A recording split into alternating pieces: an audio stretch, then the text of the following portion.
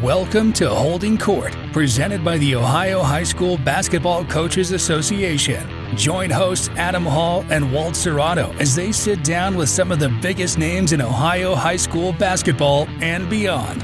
This show and all of our shows are available to listen to completely free anywhere that you can find podcasts. We hope you enjoy the podcast. Let's get to it. 36 years, you can't remember a lot. Remember everything. But it's interesting when you talk to players, some of the stuff that they remember that's made a difference for them with what they've done. And you're like, I would have never even thought about that. So I guess that's one of the biggest things as a coach starts his season is that you really don't know the impact that you have on kids many times until 5 or 6 years after they're out of school. So I guess the big thing is try to make that influence as a positive influence as you can. Welcome to the Holding Court podcast. It's Adam Hall here with my co-host Walt Serrato, and tonight we are excited to be joined by Coach Joe Balogh, former head boys basketball coach at Ontario High School and current executive director for the Ohio High School Basketball Coaches Association. Coach Balogh, thank you for coming on tonight, and welcome to the Holding Court podcast. Thanks, guys. Excited to do this. So, Joe, let's get started here. Just talk to us a little bit about your background in the game of basketball, how you got started, and where you're at today. I grew up in a small town in Northwest Ohio called Edgerton, which sits about 20 miles from the Michigan line, about 6 miles from the Indiana line. So at that time, a small Class A school. I had an older brother that was pretty successful in basketball. I think he graduated in 1969. So I was like 7 years behind him. So that kind of motivated me to about playing the game. So just kind of grew up with a bunch of guys that loved playing basketball. It was before the time of, having open gyms. So we had a kid that had a really nice court at his house, and we played a lot of 3-on-3 games there. Grew up there, played for a great guy named Ron Stevens, just an enthusiastic high school coach that really was an influence on me, was an elementary teacher, basketball coach. So, I went to college at Ohio Northern. That was my career path, was I was going to be an elementary teacher and try to coach high school basketball. So went to Ohio Northern in 1980, played there for 2 years, and then was cut my junior year. And then I don't know if Coach Doherty, Coach Campoli felt sorry for me, but they offered me a job as being a student assistant, which pretty much was like being a manager my junior year. And then my senior year, Coach Campoli, who was the assistant at that time, was also an assistant football coach. So he was involved with football when we started basketball practice. So really got to experience the game with Coach Doherty, who had coached at Army with Bob Knight before coming to Ohio Northern. I actually was in the gym from probably 3 o'clock to about 7 o'clock every day because we would do the varsity guys, and then we had freshmen and a JV group at that time. So we would do that afterwards because Coach Campoli was the guy that was supposed to run that. So that was a great experience. I mean, and Coach Doherty and Coach Campoli, they were like polar opposites. Coach Doherty, just an intense, kind of like a Bob Knight guy. Coach Campoli was kind of a joyful guy. And, that was a great experience. Graduated from Ohio Northern in 1984. We had some really successful years. My senior year there, we won the OAC and then got beat by Wittenberg in the NCAA regionals at Wittenberg. But then the next 2 years after I had graduated, that was the 2 years that Ohio Northern played at West Virginia and lost, I think, by 3 over Christmas. And then in January, they went to Oklahoma and beat Oklahoma at Oklahoma. I think that was Billy Tubbs' first year. And kind of a neat story with that, when I came here to Ontario my first year, I was an assistant, and we went to a clinic in Kentucky. I think it was in Lexington. Lexington, I think it was in Louisville. And so the guy that was the head coach and we were sitting at the bar lounge, and Billy Tubbs came in.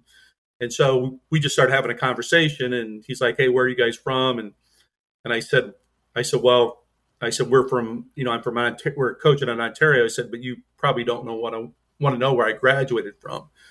And he goes, "Where'd you graduate from?" And I said, "Ohio Northern." And Billy Tubbs goes, that team about cost me my job at Oklahoma. So that was a kind of a neat story. So I graduated from Northern, took a job at Fort Loramie in Shelby County, which at that time, being a young guy, you didn't know about all the basketball across the state of Ohio, but Shelby County basketball is huge. Most of those schools at that time did not have football. So it was a lot of rivalries. I mean, I think the furthest trip we took in our league was to Jackson Center, which was probably 20 minutes away. Everything else was within 5 or 10 minutes. So a great experience there under a guy named George Hamlin. Was there for 4 years. And then, my 4th year, I kind of started looking for, head coaching jobs, had a couple interviews. And then the guy that had hired me, the superintendent that hired me at Fort Loramie, was at Ontario. And he contacted me about coming here, that he had a teaching position open. And so my wife and I, we looked at that, and we decided to make that move. And it was going to be an assistant's job. But when I think the first day I interviewed here, the head coach had resigned. So I kind of said, "Hey, I'd be interested in the head job," but did not get it. They hired another guy, and he was only there 1 year. And then in 1985, was able to get the job as the head coach at Ontario High School, and was there for 36 years, I believe, and just been a great run. Well, Coach, I guess just talk to us a little bit. Obviously you played in high school, in college. Maybe talk about how your playing experiences maybe shaped the early years of your coaching, or even after, as you said, you got cut from Ohio Northern, the experiences you had coaching under and learning from two really good coaches. How did that shape the start of your coaching career? Well, growing up, as I mentioned at Edgerton, probably the guy that I idolized was John Havlicek. And I just remember there was a story with John Havlicek that when John Havlicek was a kid, that he did not have a bike. So in order for him to go places with his buddies, he always ran. And they said that's why, maybe a lot of young guys probably don't know John Havlicek, but Havlicek was known for he just never stopped. He just always ran. So I grew up on a farm, and, you had chores to do in the morning. So I just remember in the morning, that's what I always did. Ran to the barn, ran back. I was always trying to run to emulate him. So that was kind of an influence as far as, when I started, as far as playing the game, about that idea that hard work was always, going to kind of pay off. So then, in high school, as I mentioned, I played for a guy. He was hired, I think, my sophomore year, a guy named Ron Stevens, who had a tremendous influence on my career. I don't know.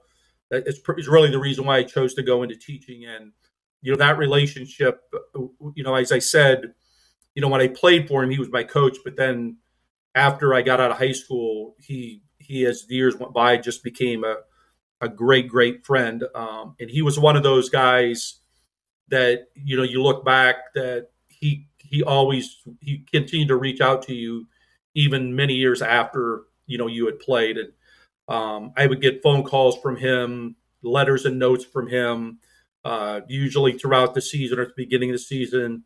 But I guess there's one note with him that stands out. We had a really good season, and I can't remember exactly what year it was, but the expectations were that, we were going to make a big run in the tournament, and we didn't make the run. And I got a letter or note from him a couple of days afterwards, and talked about, the disappointment. And then at the end of the note, it said, "Just remember, keep your fork." And I was like, keep your fork. What does that mean?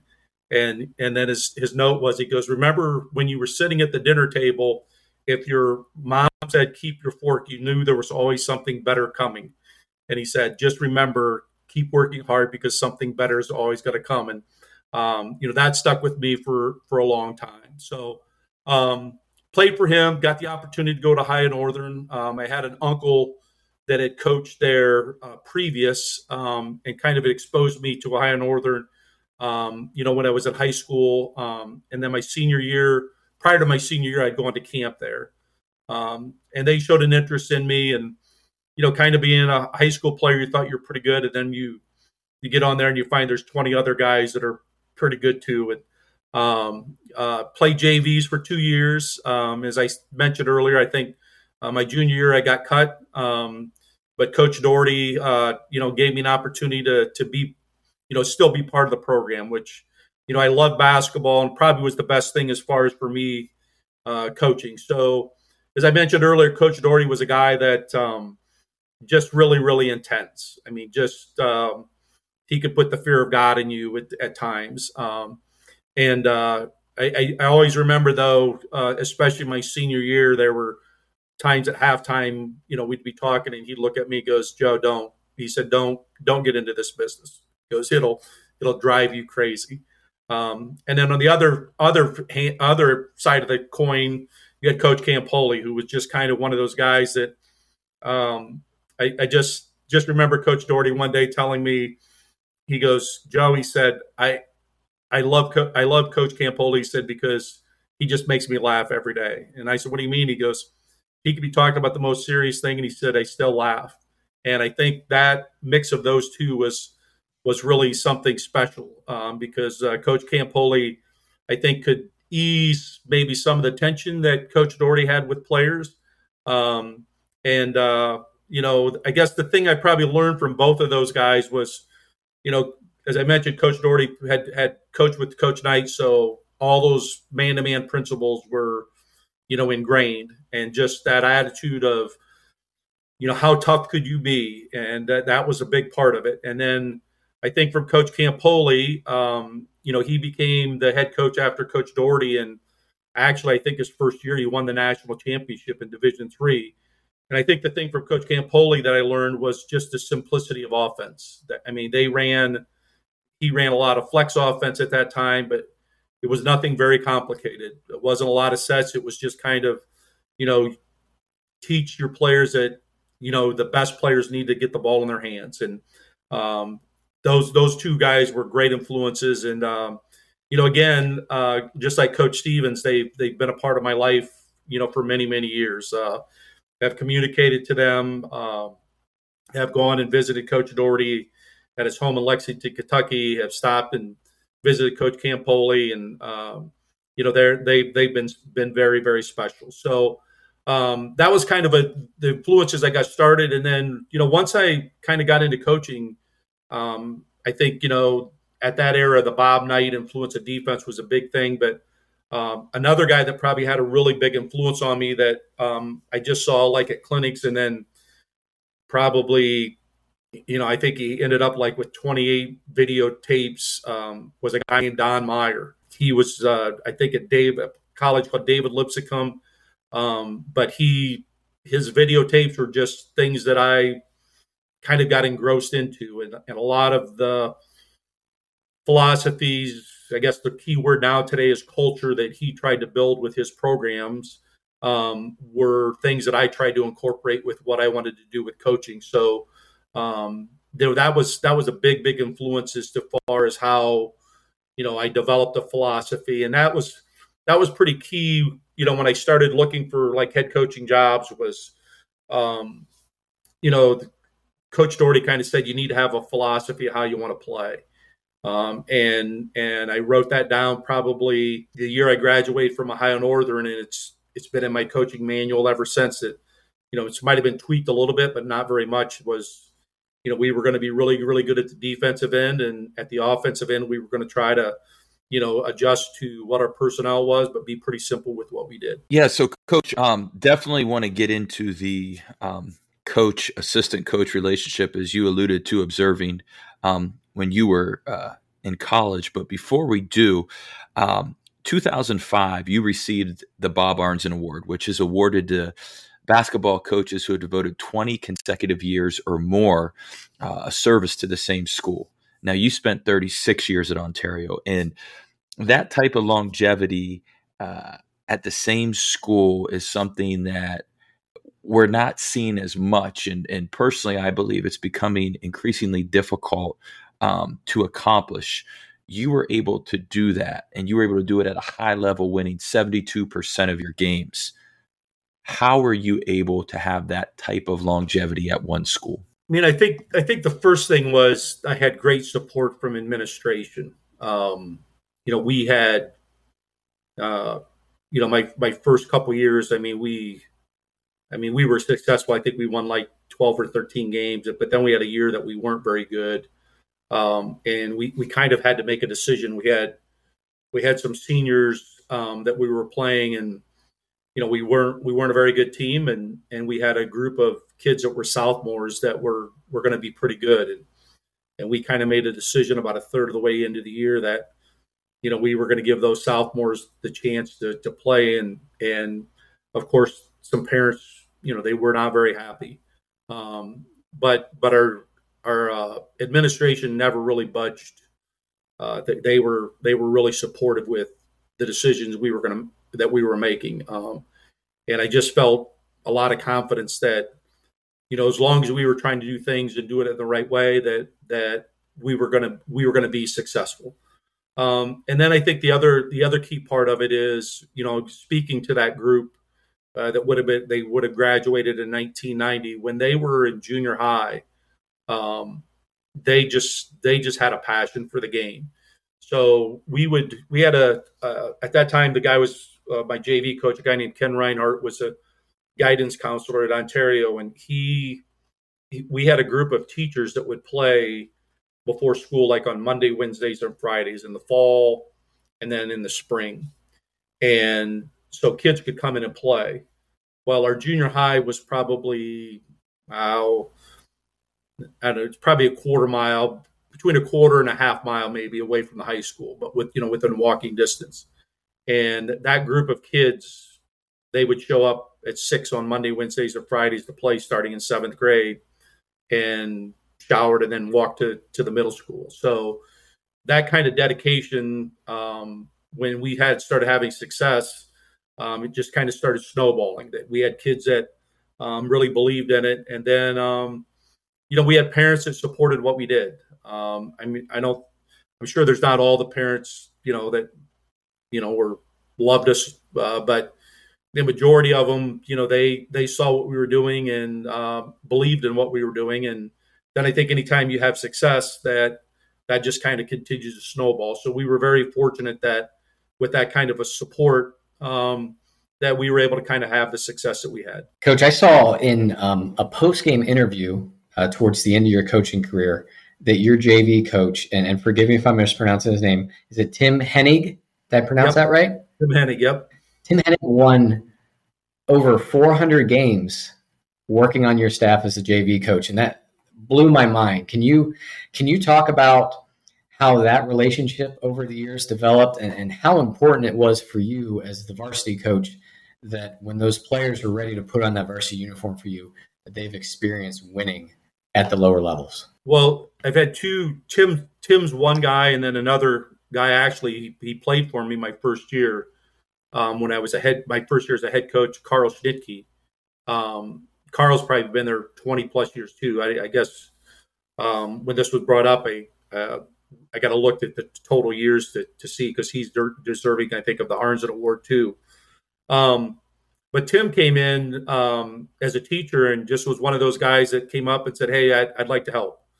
And so I think he just volunteered maybe at the junior high his first year, coached a couple of years at junior high, and then eventually became my JV coach. And, again, I think going back to when I talked about Coach Campoli and Coach Doherty, I think guys like Tim and Carl were guys that, when I maybe didn't have the best relationship with the kid, or a kid didn't really understand what we were doing, they kind of had that buffer that they could help with that.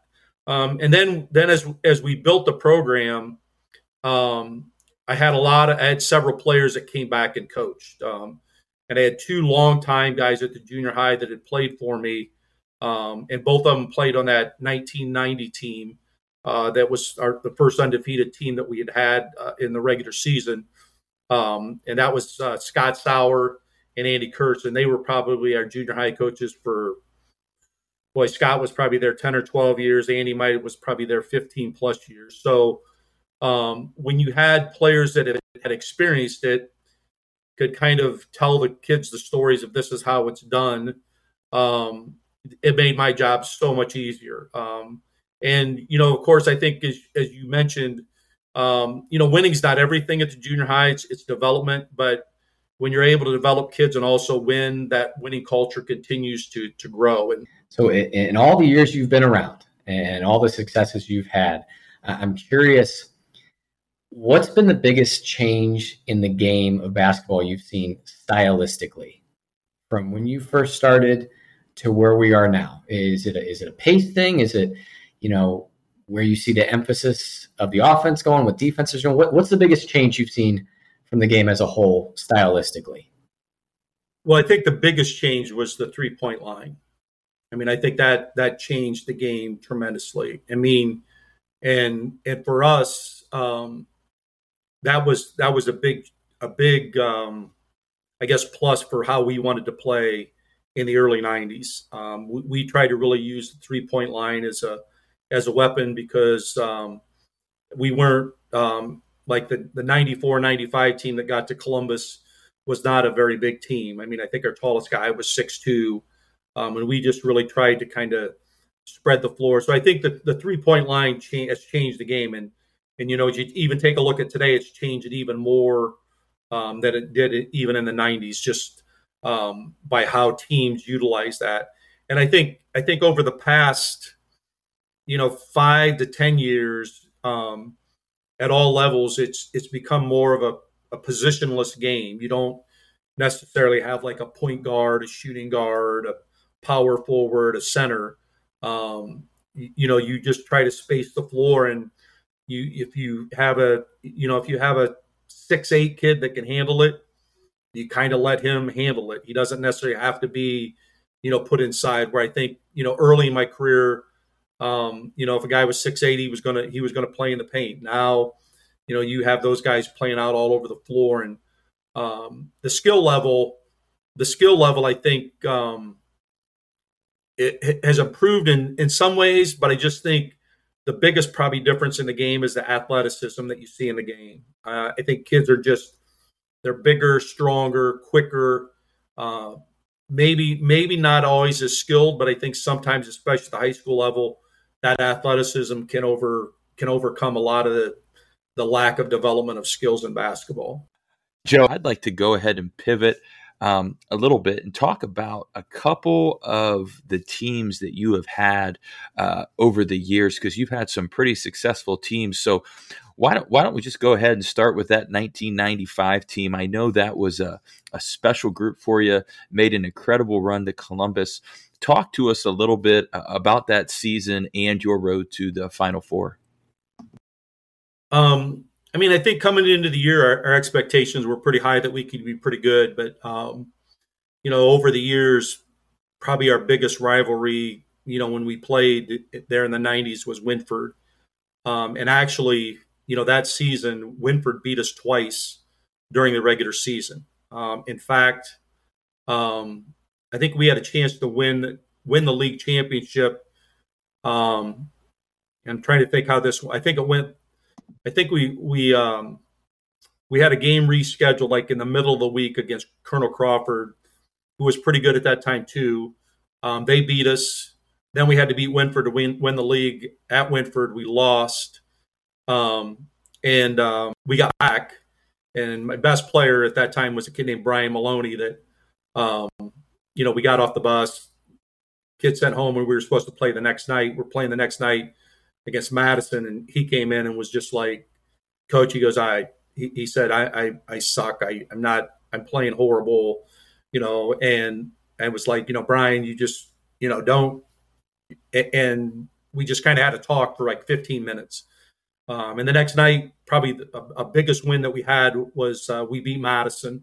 And he played well. So we ended up, and I think Winford played a play-in game, and then we played Winford in the sectional final, and ended up and beat them like 76-57.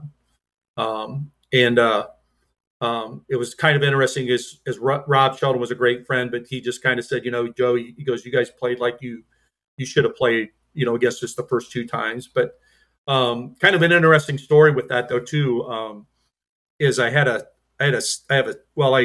four sisters, three brothers. And I had a sister, my sister Kathy, her name's Kathy Stotes now, but she would follow us all year and would call. And she had this thing that year that, if she found a heads up penny, that it was good luck. And so she would always mention something this. So somehow, I don't know if I shared a letter with their players or something, but in the Winford game, we start the game in the sectional tournament. And all of a sudden, like 2 minutes into the game, the official stops the game because he said there was like 5 or 6 pennies on the floor. And I was like, who the hell's throwing pennies? Well, here's what happened was our players had taken and if they had found a penny in the hallway at school that day, they took it and they stuck it like in the shoelace of their shoe for good luck. And a couple of them, the penny came out because after the game I said something and they were like, Coach, that was us.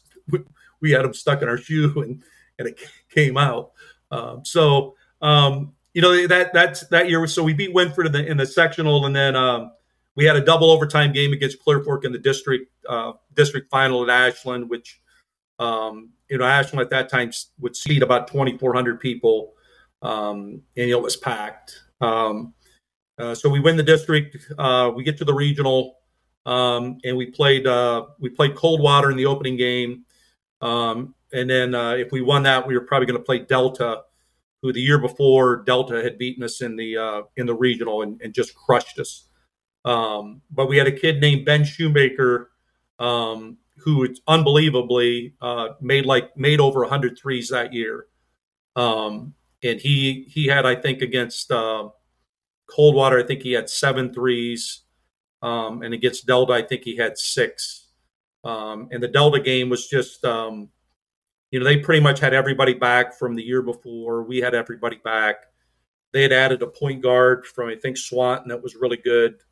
But it was one of those games where, you as a coach, you put a game plan together, and I think we were up like 20-5 at the end of the first quarter, and we're able to get to Columbus.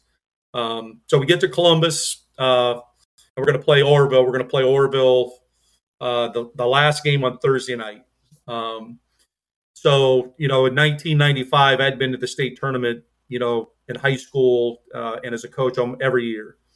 And, usually as you get to state tournament, there's one of those games where you're kind of like, how the hell did that team, get to Columbus? Because they just, they didn't play well. So as we're preparing for Orville, I was like to our coaches, I said, man, I said, if we play poorly and Orville plays well, we're going to be that team. We're going to be that team that everybody's going to go, how the heck did they get here? So as it turns out, we played really well. And Orville probably didn't play their best game. We actually had the lead late in the game, turned it over. They tied it. And I think we got beat in double overtime by Steve Smith, coaching legend at Orville. And so I just remember when I went to the game, when I was preparing for that week, somebody told me, they said, Joe, just make sure, when you go out, just look around and see. And at that time, it was sold out. So there were 13,000 plus at St. John's Arena for the game. So I remember we lose and I'm walking off the floor and I'm just looking. And I'm like, I don't feel so bad because we played about as well as we could.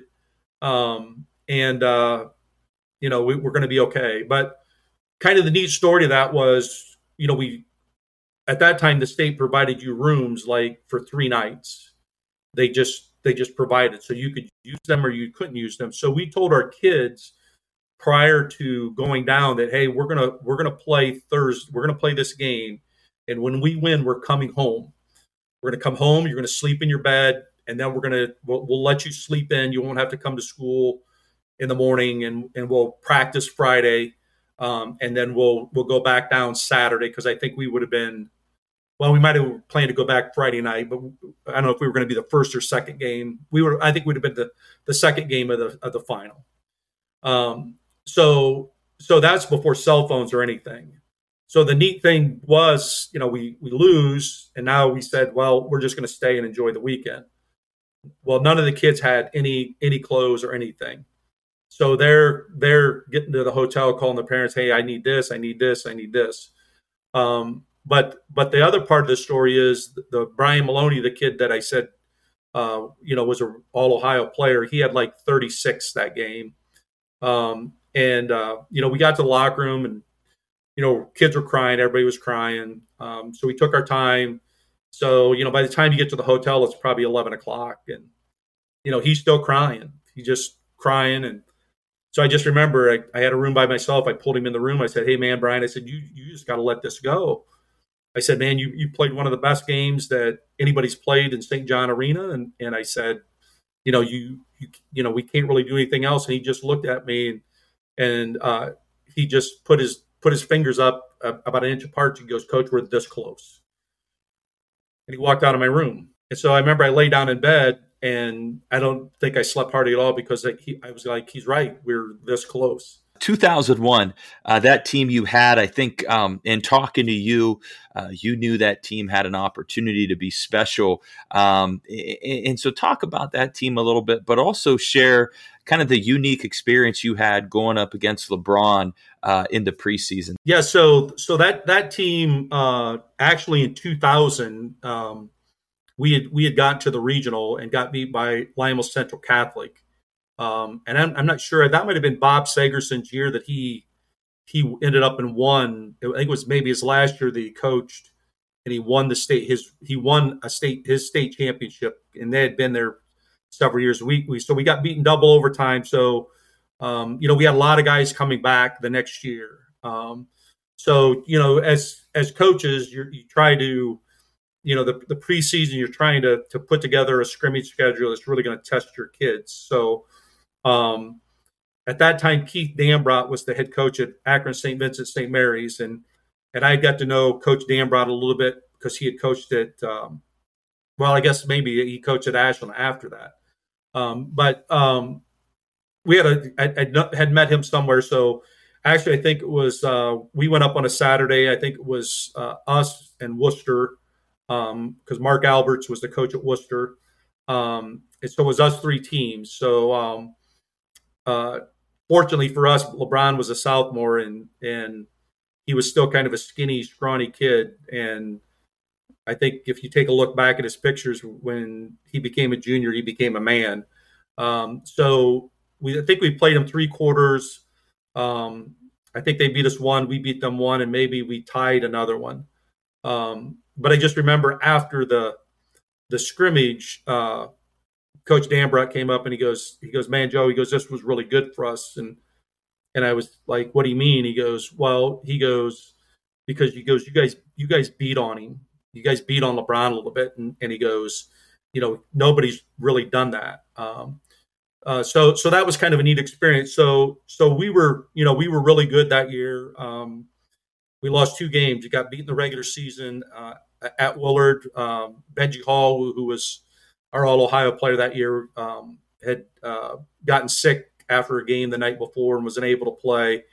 And so, a typical matchup, we match up with Winford in the district finals, and we had beaten Winford both times that year. In fact, this is kind of a goofy story too.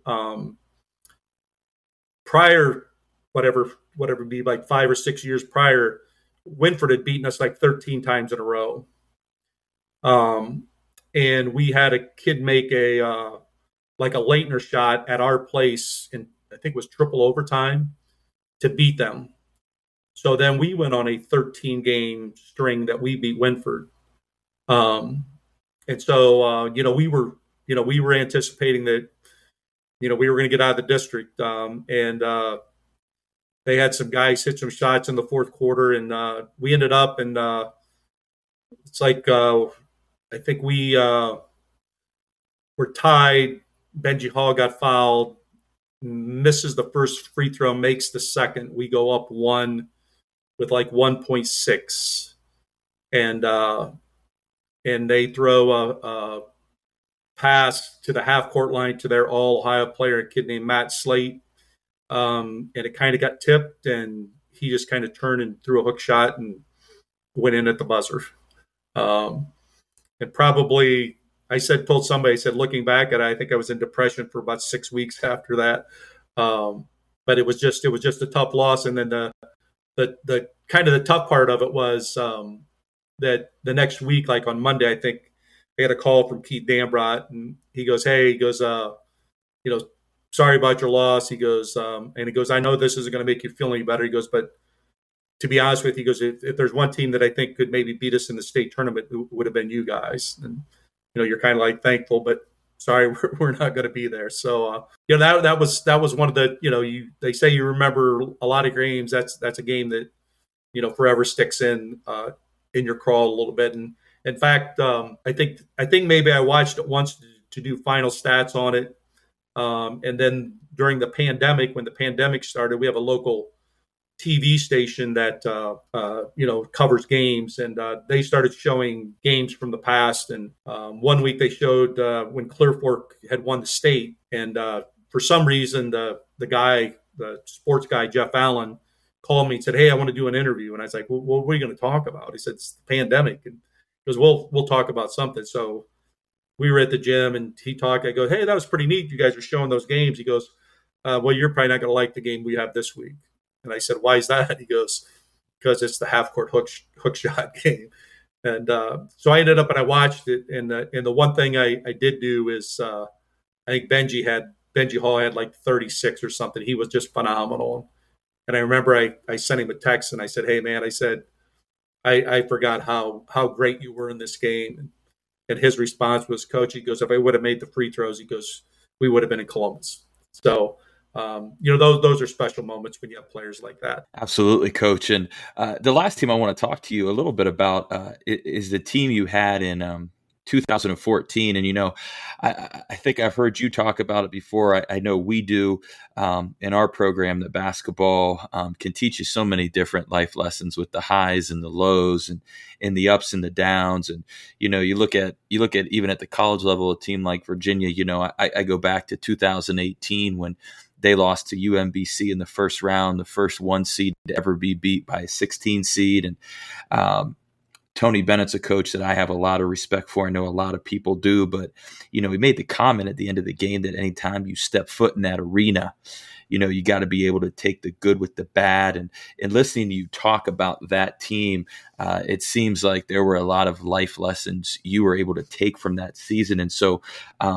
take us back to that season, that journey, some of those highs and lows. Well, that again, I mean, it's kind of interesting because teams usually build on each other. So we were pretty good the year before and had a lot of those kids back, and had a couple of really good guards, and just some kids that were really athletic. So the highlight of that season was Norwalk had been really, really good for 2 or 3 seasons prior to that. I'm not sure what their winning streak was. It might have been 50-some games.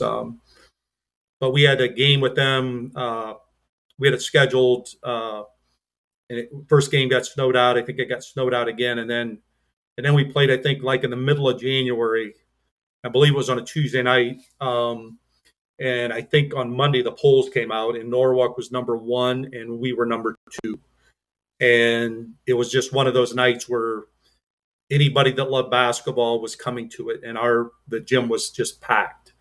And we were, Norwalk at that time was pressing, and we were kind of like, we hope they press because we had we had one guard that was just really, really quick, a kid named Linnell Shelby that I still remember.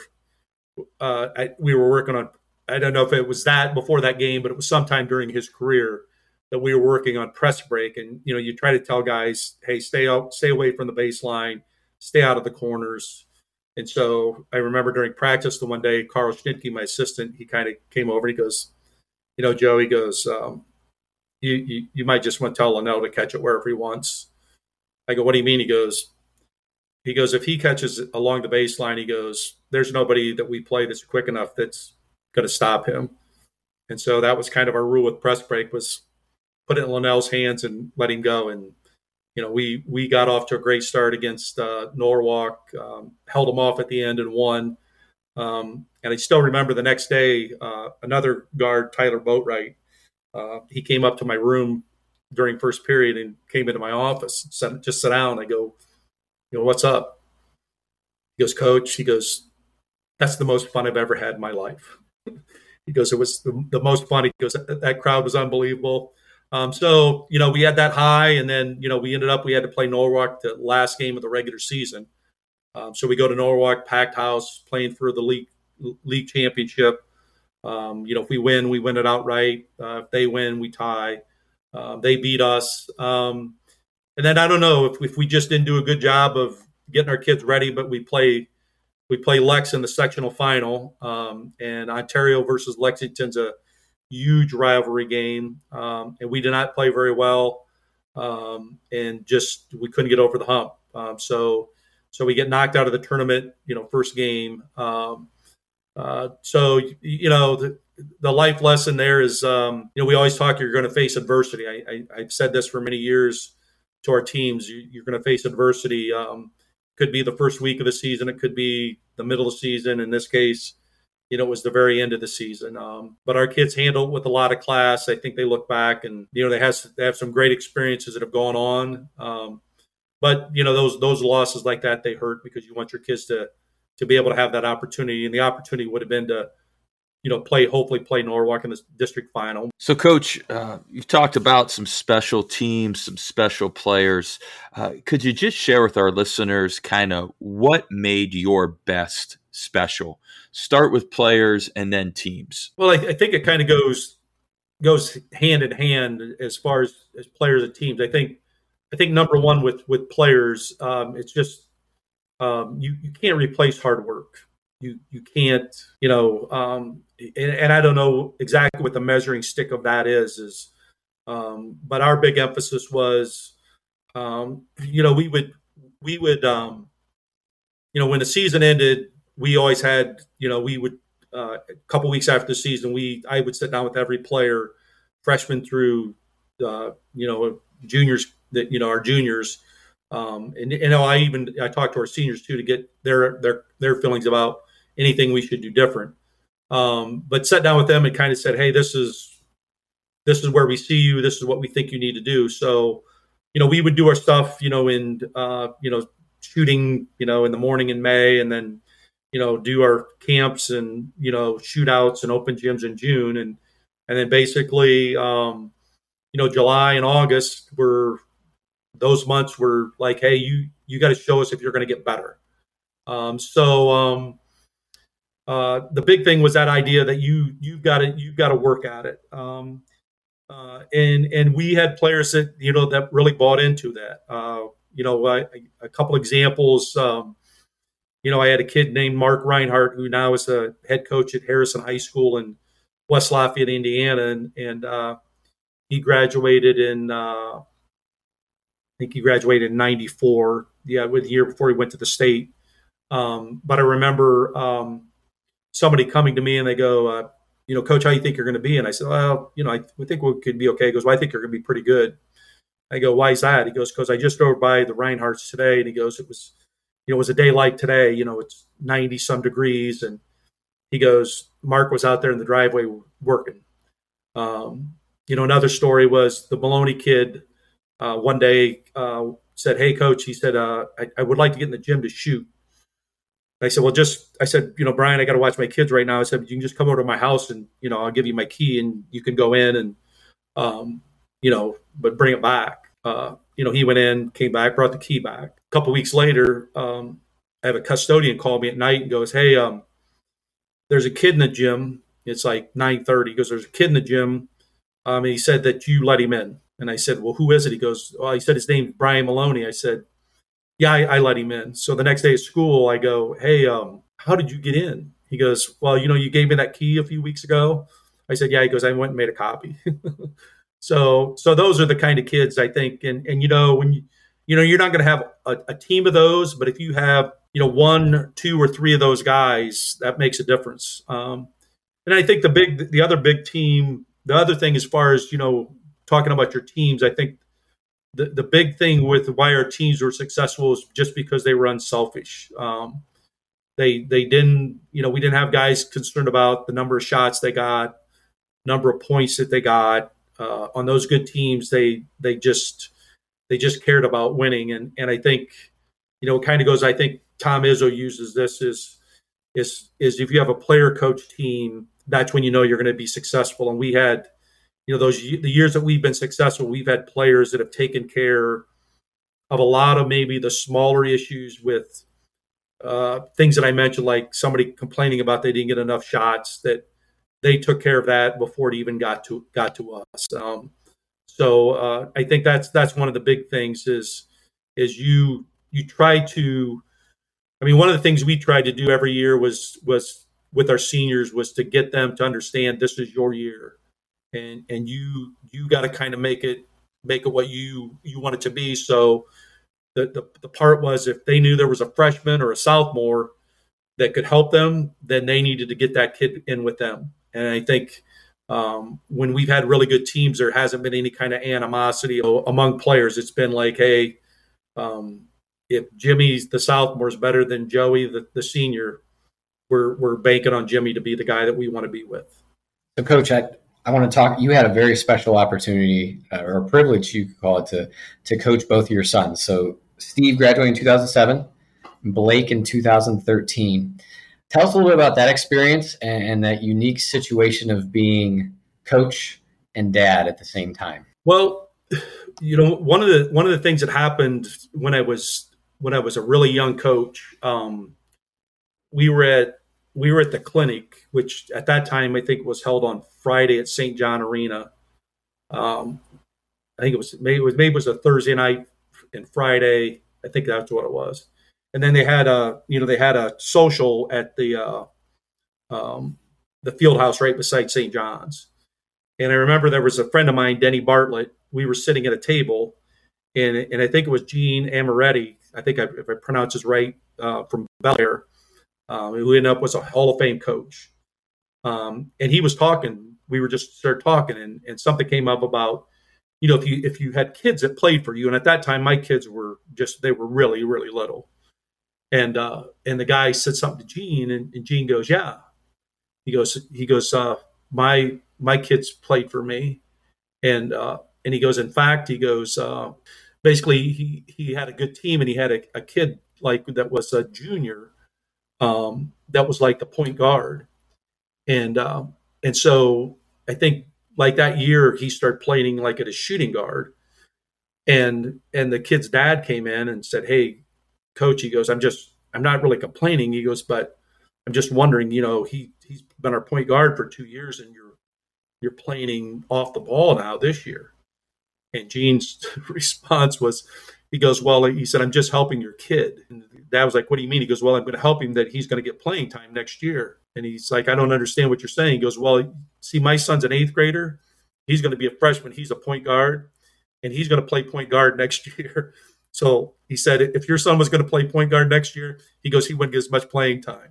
I don't think I went to that extreme with my kids, but the special part, of coaching your sons is I didn't coach them like in Little League baseball or anything like that, because the one thing I wanted them to do is experience other coaches, and my thing was I was going to get the opportunity to coach them, when they came to high school, and fortunately, I think their experience was good. I'm sure they probably had to deal with some issues of being the coach's son, but I think overall they had pretty good relationships with the guys on the team, and guys respected And I think the other thing, you mentioned was, that relationship of coach and dad. I think one of the things I tried to do was make sure when I came home, I was dad. So we had very few discussions at home, about any games, practice performance, anything like that.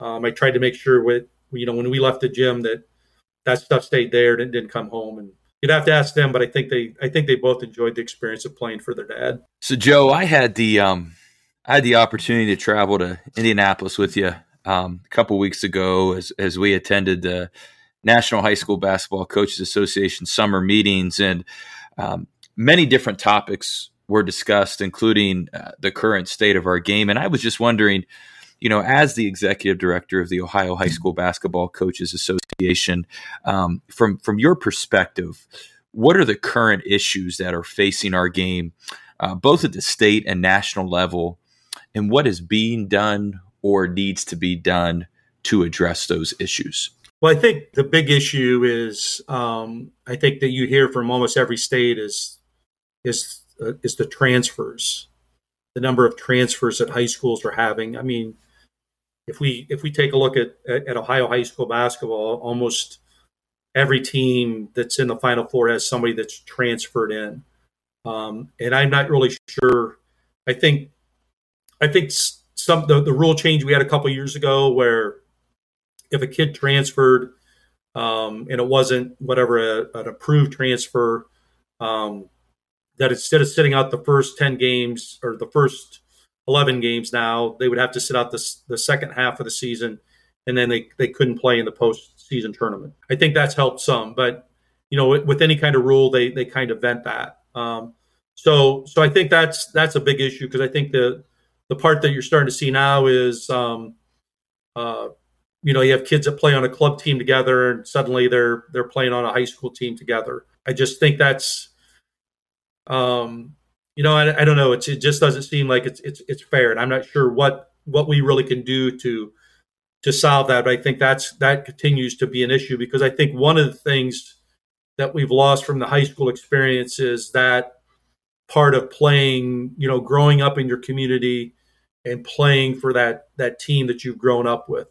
And I think that's one of the issues that we've had, with the state tournament, is that a reason why attendance has dropped, because I don't know, maybe there's not that ownership among the fans in the school of those guys being our guys. So I think that's probably the biggest issue. I think, the discussion of will high school sports still be around, or is it going to end up in B clubs? Because you hear all the states also talk about these, kind of elite basketball academies that kids are now going to, that they play on ESPN, they play nationally, and those guys are trying to develop their game, one, to get a better scholarship, and probably more importantly, a lot of those guys are looking at that's kind of the road to get to the NBA at a much quicker time. So my concern, and I think Tom Barrick and I discussed this, was,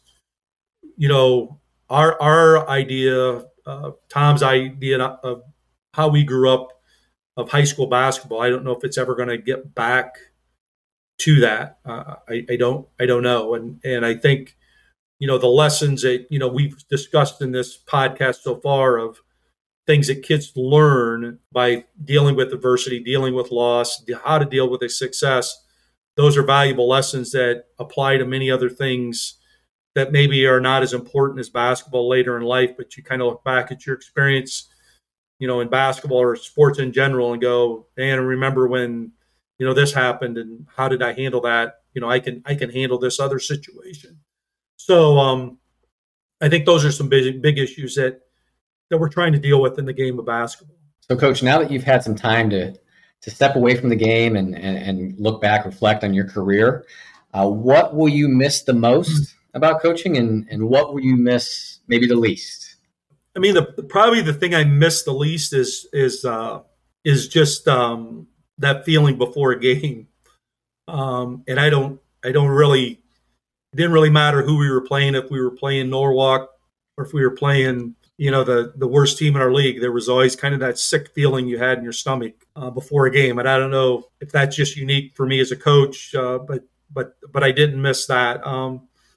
I mean, things that I probably missed the most was I loved to prepare for games. I I loved I loved watching film. I loved that idea of on Sundays and early through the day on Monday of putting your practice and game plans together for the week, and then just kind of seeing if that was going to work out. The other part that I think I miss has been just relationships with coaches, kind of that weekly talk, with coaches that you were close to. I mean, like Rob Sheldon at Winford was a true mentor to me. He was a guy that would call me every week, and we would just talk. He was a guy that I remember at that time, we didn't have Huddle, or you drove and traded tapes. And I remember one day I drove over to his place, and he goes, "Hey man, you got to put this set in for Benji." And I was like, "What do you mean?" He goes, "This, you got to put this in for him."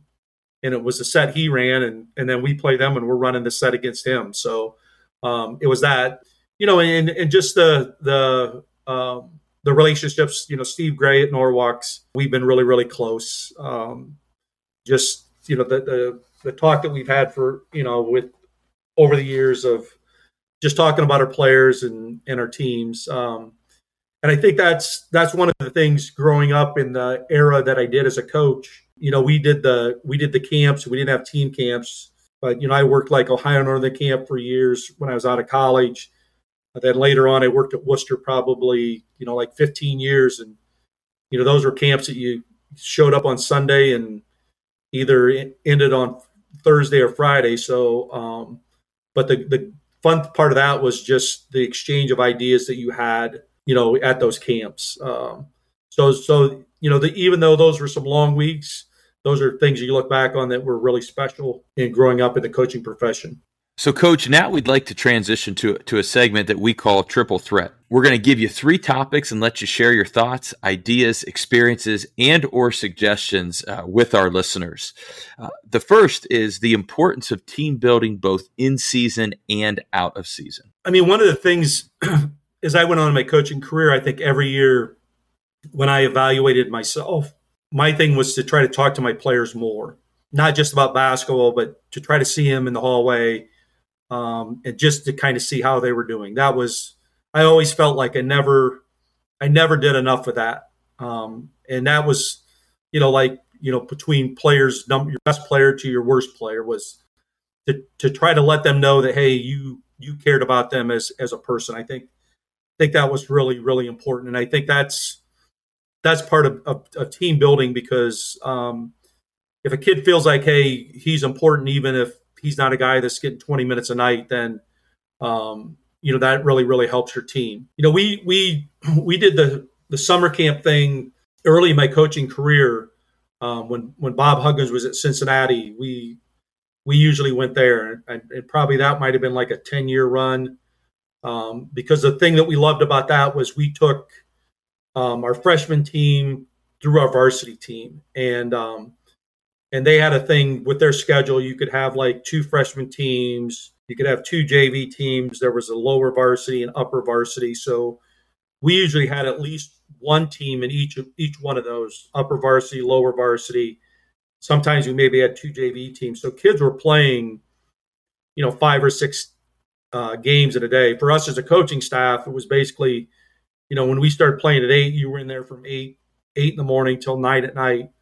But the really good thing about that was, number one, a lot of our younger kids got to see our older guys play. So they were getting the idea of this was how it was going to have to happen. The other neat part was our older guys would watch some of our younger guys play, and if they saw something that they were like, they would grab them like, that's probably not going to work with Coach Balogh. So there was that kind of give and take. So the one problem we had after that was there were 2 things that kind of happened. One, the Cincinnati camp ended, and we couldn't really find that camp that you could take everybody to. Now, I think, Eastern Ohio is one that you can do that. And then the other part was, we had some failed levies. So we had a year where it was going to cost kids like $300, per sport with no cap. So if a kid played 3 sports, that was going to be $900. So we kind of got away from the camp thing. And what we ended up and did probably my last 10 years is we would always take our varsity kids at Denison. It was called the Central Ohio Shootout. And we would go there like Thursday and Friday. You played 3 games on Thursday, 3 on Friday. And for us, it was always against like, Columbus schools, Cincinnati schools, schools that were always bigger than us. And we would stay overnight. And then the other thing that we did during, as far as for the season with our scrimmage, usually our last scrimmage, for the past 6 or 7 years, we went to Brecksville, and we would practice on Friday after school, go up Friday night, and then we kind of assigned that's kind of where we gave the ownership to our seniors. Was they had to kind of come up with, we called them, we stole this from Coach Krzyzewski when he had the Olympic team, was not necessarily like goals, because your goals are always like to win the league, win the district, but it was to come up with standards of play. Like these are the things that we're gonna, these things are going to be the 11, however many it was, 11 things that we're going to put on the stamp on. And if we do these things on a daily basis, then all those other things should happen. So probably last 10 years, that became a big thing that we would get our players pizza, and they would go to the room, and as coaches, we went out and got something to eat. And when we came back, our seniors handed us the list of, Coach, these are our standards. And then, we typed them up, put them on a nice, piece of paper that they were going to put into their scouting notebook. And then probably the past 5 years, I had a guy that, put them on a big board that we put up in our locker room. And so a lot of times if, when you face that adversity, we would point at one of those standards on the wall. If, hey, are we meeting this standard? And that was huge. I think that's one of the best team building activities that we probably have ever done. Coach, that's good stuff right there. We talked a little bit about your coaching staff and the longevity of some of your coaching staff and how important that is to the overall success of a program. So I guess the next question in our Triple Threat series would be, how did you go about building a coaching staff? More specifically, what were you looking for in your assistant coaches when you were bringing them on your staff? Well, when I got to Ontario, I mean, one of the big changes that we kind of had to make was the coaches that we had at the junior high level. I mean, they were great guys, good guys, but they just, I don't know, they didn't have the same passion for the game that I had, and we just didn't think that we were getting a skill development. So probably the hard part was, trying to convince those guys that,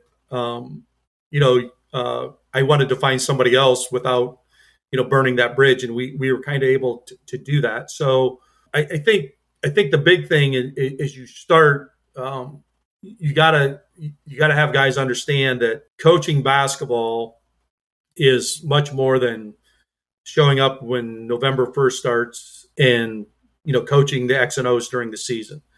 I think a big part, and you go back to that team building thing, is, the stuff you do in the summer, like in the weight room. I'm not going to say I was there 100% of the time, but I'm going to say probably 95% of the time, if we were weightlifting, I was there because I thought it was important that those kids see my face, that, I'm not just showing up for, the fun stuff, that this is stuff that, whatever it was at 6 or 7 in the morning in the summer, that, that this is why we do this. So you got to find guys that are going to be loyal and do that. And then I think the other part is you want coaches that are loyal, but you also want coaches that are not going to be afraid to tell you something that you don't want to hear. And there's a couple of examples. I had a guy named Mike Ham that coached with me for years, and I remember like we would do ball handling and the kids would make mistakes, and I would really get kind of upset. And I remember after practice one day, Mike goes, "Why, Joe? Why do you why do you get so mad? And I was like, what do you mean? Like I said, they're not doing it right. He goes, well, that's why we practice. He goes, if they don't try to do it at a faster pace, he said they're not going to improve. And that really stuck with me for many, many years was, and I think the term everybody uses now is you got to get kids out of their comfort zone. So that was kind of one of the things that, kind of stuck with me is that, don't, there's certain things you can get on to kids about, but if a kid's trying to do something at a faster pace or do it harder than he normally does it, that's probably a good thing. And then, I had a guy on my staff as I ended my career, Nate Henderson. He was one of those guys that just told it as he thought it was. And there were some times in our locker room or in our coach's office after practice, after a game, he said some things that,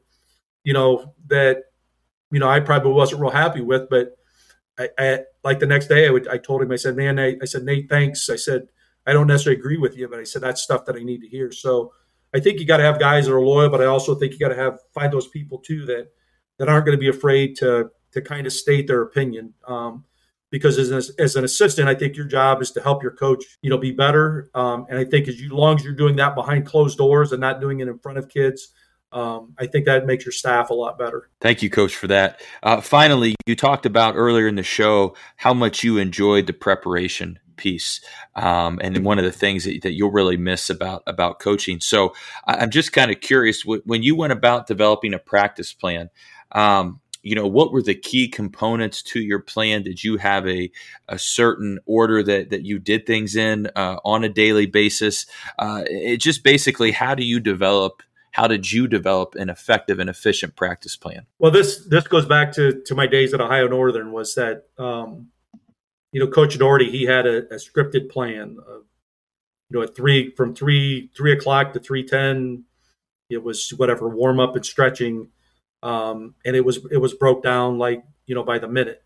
And I think, one of the things I learned from was that, sometimes in coaches, it works either way, but for me, was sticking to that plan. So one of the things we do with our practice was we put it on the clock. And the good thing is when we had, if we have a good manager, he had the practice plan and he was putting the number of minutes up. Now, sometimes if we didn't have, if we didn't have a manager, we would just put a time up on it, and we knew, how long we were going to spend on things. So a typical practice plan would be, we're gonna do warm up, we called it dynamic stretching. So we had at least 2 different dynamic stretching things that we did, and some years we had 3.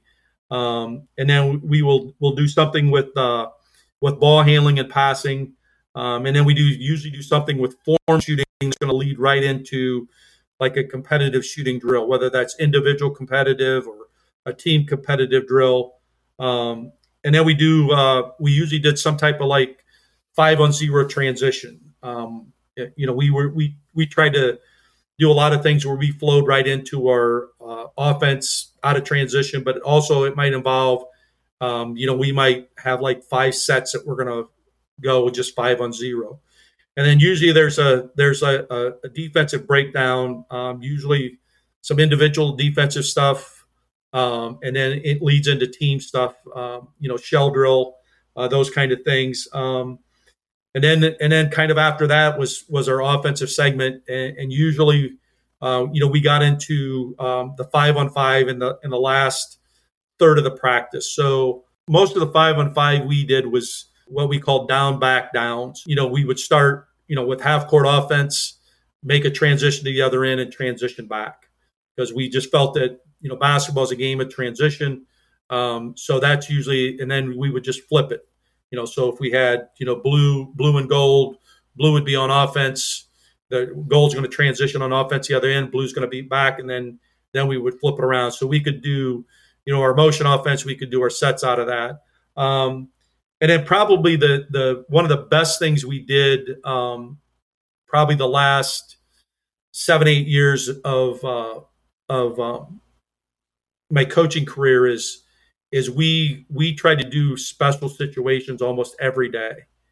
So one of the things, I think I got this from the the women's coach at uh, Louisville. I think he had like cards maybe that he drew. I'm not sure. But we also, one year that we went to Worcester, I think it was Worcester camp, they had a special situations tournament. So they had a whole like booklet of special situations. So I ended up and took that and added to it. So we had like a sheet that had like 50 different situations on it. And what I would try to do is pick like anywhere from 2 to 4 of those to try to end it at a practice every day. So it could be, whatever could be like last second plays. It could be that you're down 4 with a minute to go. And what we did with that was, I would usually assign one of my assistants to each of the teams, but it became more of the players. I didn't have our coaches like coach it a lot. But it became more of the players, here's your situation. What are you going to do? So what happened out of that was, they would do something. You were like, well, why you would stop, at the end of it, you would be like, why didn't you call timeout or, something like that. And so the thing I think we got out of it, one, it really made your players think at the end of practice. Number two was, these are game-like situations. So sometimes you would get in games and, be the end of the quarter, whatever it would be, and kids would be like, hey, man, we know what we're running. And we didn't even have to call it. So that's probably one of the best things that we did. And then typically we try to end practice with something, positive. And a lot of times that involved like a free throw game. But it was pretty much scripted that way pretty much every day. Not a lot of changes. I mean, the changes that we made was, we have an offensive sheet, a defensive sheet of drills, and we try to do a different drill, but really teaching the same concept, just so it doesn't get stale or boring. So, Coach, since you're no longer on the sidelines, you brought up special situations. So I was hoping if you'd be willing to share one of your special situation secrets with us. One of the special situations that I've experienced in my career is the up 3 with 12 seconds on the clock. The opponent has the ball. Are you fouling in that situation, or are you letting it play out? And why are you making that decision? We played it out and never fouled. And then a couple years ago when I was at the clinic, and I forget who talked, they said, you need to get this article. And I forget what the article, who wrote the article. You might have read it. But it was basically like, you're stupid if you don't foul. So actually my last year, maybe 2 years, if we were up 3, and it got to, I think our rule was like, if it got to 6 seconds, we were fouling. It was mainly because of the analytics that this guy had come across. Prior to that, we just tried to defend the best that we could because we thought that was what we do. But I finally got convinced, I think my last year or 2 years, that we were going to foul. But I think, the thing you go back to, learning from other coaches, and you played for Bob Van Kennel. He was the guy that we always scrimmaged and was so good with baseline and sideline out of bounds that became really a staple of what we did. And I will share you a little secret with our baseline out of bounds plays. We had like 5 baseline out of bounds plays, and they were all out of almost all of them, maybe except one, were out of the same look. And we just called it our Villanova series because we stole most of them from Villanova. And so we also did a thing. We had a name for them, and we had a number, and then we would also go by the clock.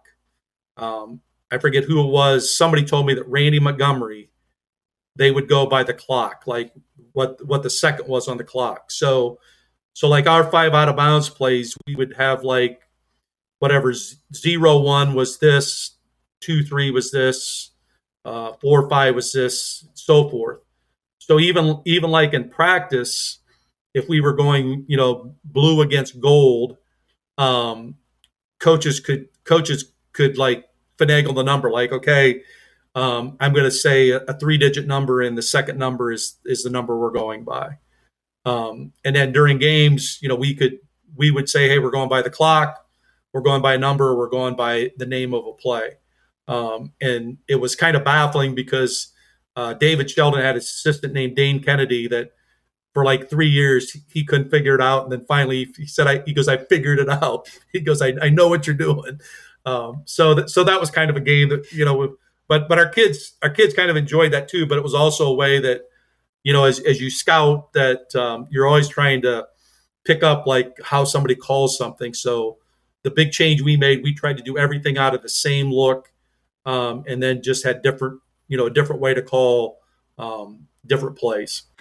Well, Coach, this has been great. And, we got one more question for you. But before we get to that, we just want to thank you for coming on the show tonight, spending some time with us and being our first guest on the Holding Court podcast. Thanks. Talk about things you missed. One of the things you miss is talking about basketball. So this has been great for me. Well, Coach, as the executive director and the leader of the Ohio High School Basketball Coaches Association, it's August.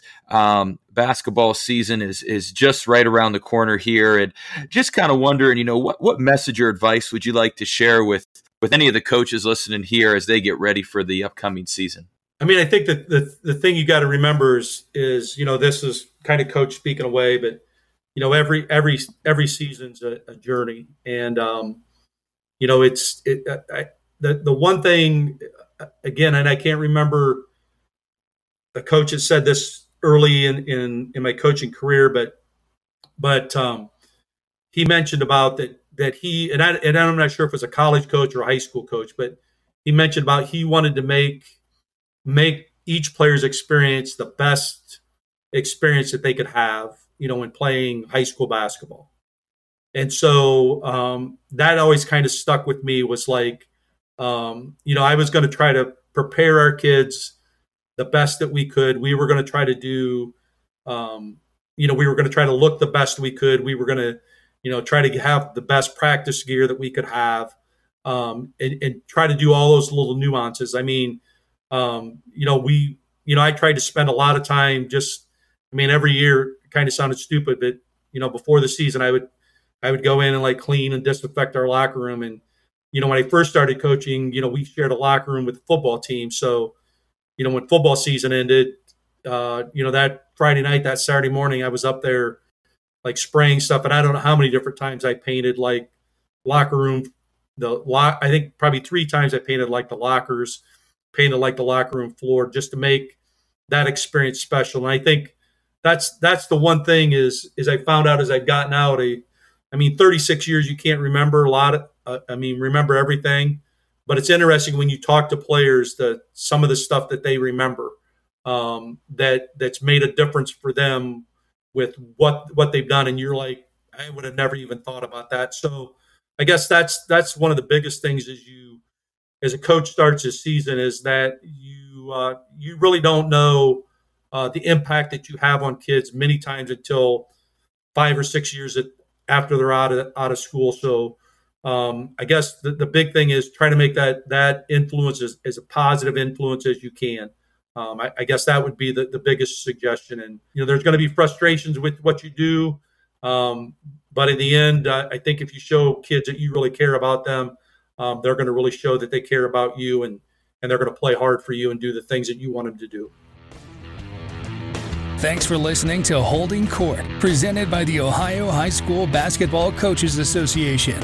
Make sure you subscribe so you don't miss any future episodes. In the meantime, keep up with us on Twitter and Facebook at OhioBK Coaches, on Instagram at OHSBCA1947, and online at www.oh.nhsbca.org. Until next time.